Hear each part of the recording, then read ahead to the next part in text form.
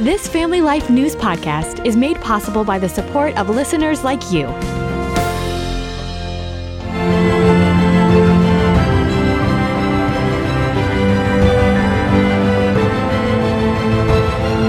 Good afternoon. I'm Family Life News anchor Sarah Harnish.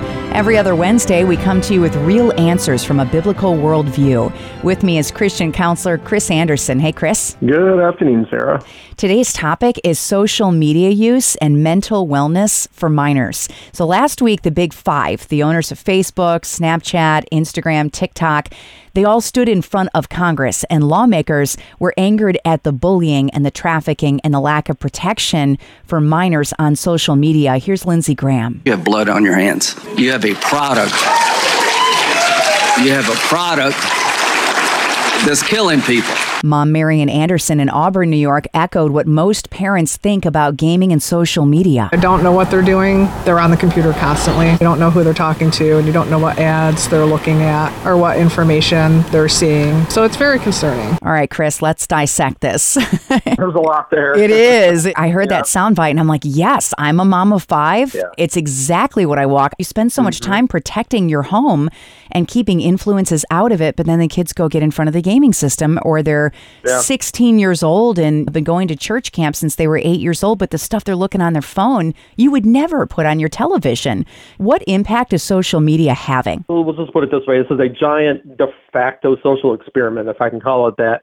And not that it couldn't have been foreseen to some degree when Mark Zuckerberg and others threw that switch for the first time to turn on Facebook, but social media has fundamentally changed to some degree the way people interact socially. And some changes, believe it or not, there are some changes that are good, but of course right now we're addressing what changes are not good, the harmful impacts today. And as you said, even back in 2011, 13 years ago, Facebook was a contributing factor to 1/3 of all divorces. So with respect to minors, it has increased comparison on a number of levels. In other words, minors are comparing themselves to their peers.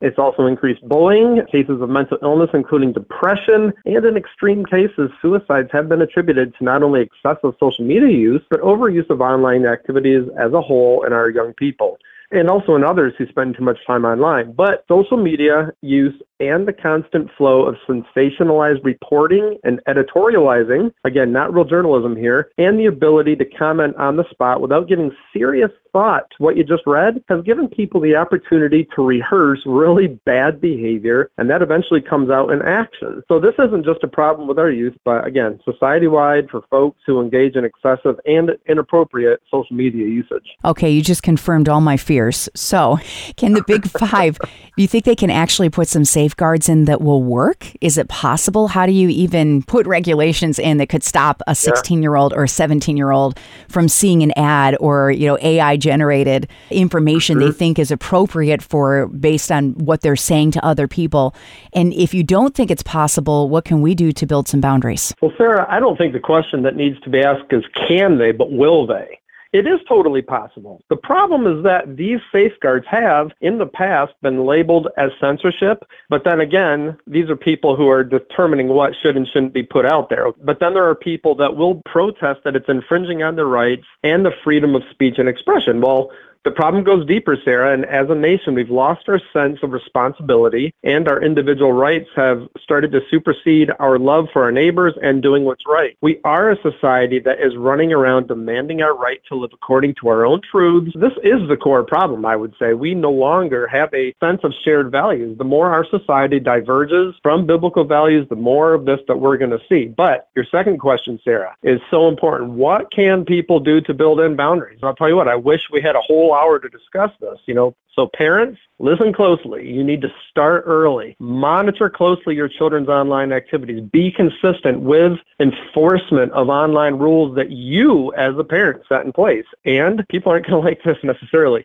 Your child does not need their own device. I would argue that children under the age of 16 do not need a smartphone. And even then, you, as the parent, need to monitor their online usage if they are living under your roof and you are paying their bills. Also, get involved with your school boards, make your voice heard. Do not allow the school administrators to dictate to you what is healthy for your children. Know what they're being taught and what sources are being used to gather information to teach your children. Is there anything that you recommend for monitoring? Because I know as a mom, I just feel very overwhelmed. I don't really like the stuff that's popping up on their screen. And a lot of the time, my sons aren't even looking for it. They have really good hearts. They're not trying to seek those things out, but it's what's coming up in the scrolling or in the ads or in the stuff that's getting shared on their friends' pages. You've got to keep the conversations going with your kids. And this is why I'm saying start early. Get them used to having conversations with you as a parent. And be honest. Tell them you're not looking to stifle them, but share the danger of uncontrolled social media use. And again, you as the parent, you have to be willing to hold those boundaries firm. Over time, if you're consistent, that will have a big impact. There are also different types of software that you can install on devices for blocking inappropriate sites, particularly pornography. But again, keep the conversations open and going with your kids. One good friend of mine, she had a tactic she uses that I thought was genius. With her son's Instagram account, every week she followed 5 wholesome things on Instagram. And so he would be scrolling and all this stuff that's wholesome is coming up on his feed, like different Bible verses, different devotions, people she was following that she wanted him to follow. And absolutely. If you want to have your voice heard, what are ways of doing it? And I'll tell you what, commenting on political commentary is not the way to do it. The right people that you want to hear your opinions and concerns are not going to be scrolling through your comments, especially if you're using a name that's not your own. I mean, commenting on online news articles simply allows you to vent, most often in an inappropriate way that only serves to increase your own anger and frustration, thereby impacting your mental health and having absolutely no positive impact on the issue itself. If you want to get your voice heard, go old school. Do some research, prepare a presentation if you need to, and then do one of two things.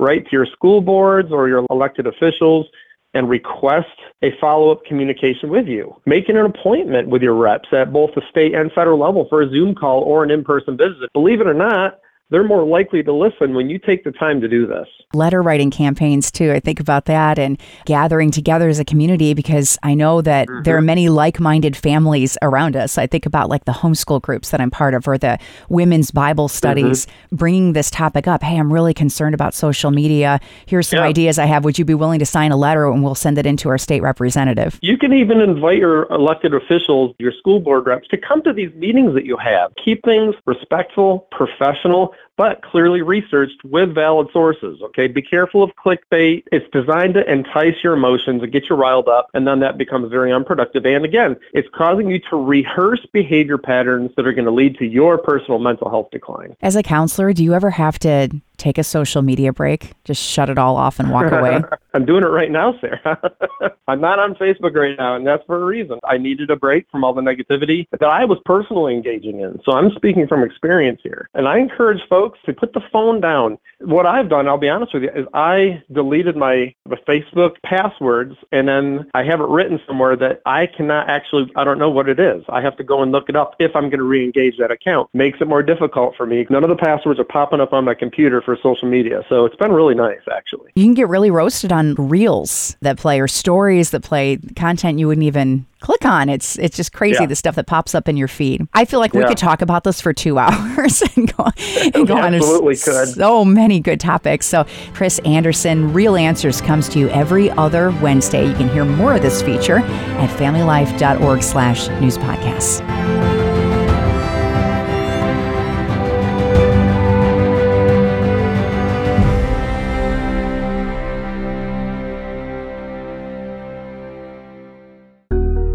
Thank you for listening to this Family Life News podcast. If you've been encouraged by what you've heard, please share it with others and click the subscribe button to automatically receive future episodes. Family Life is a listener-supported ministry. Podcasts like this are made possible by your financial partnership. Find out more at familylife.org.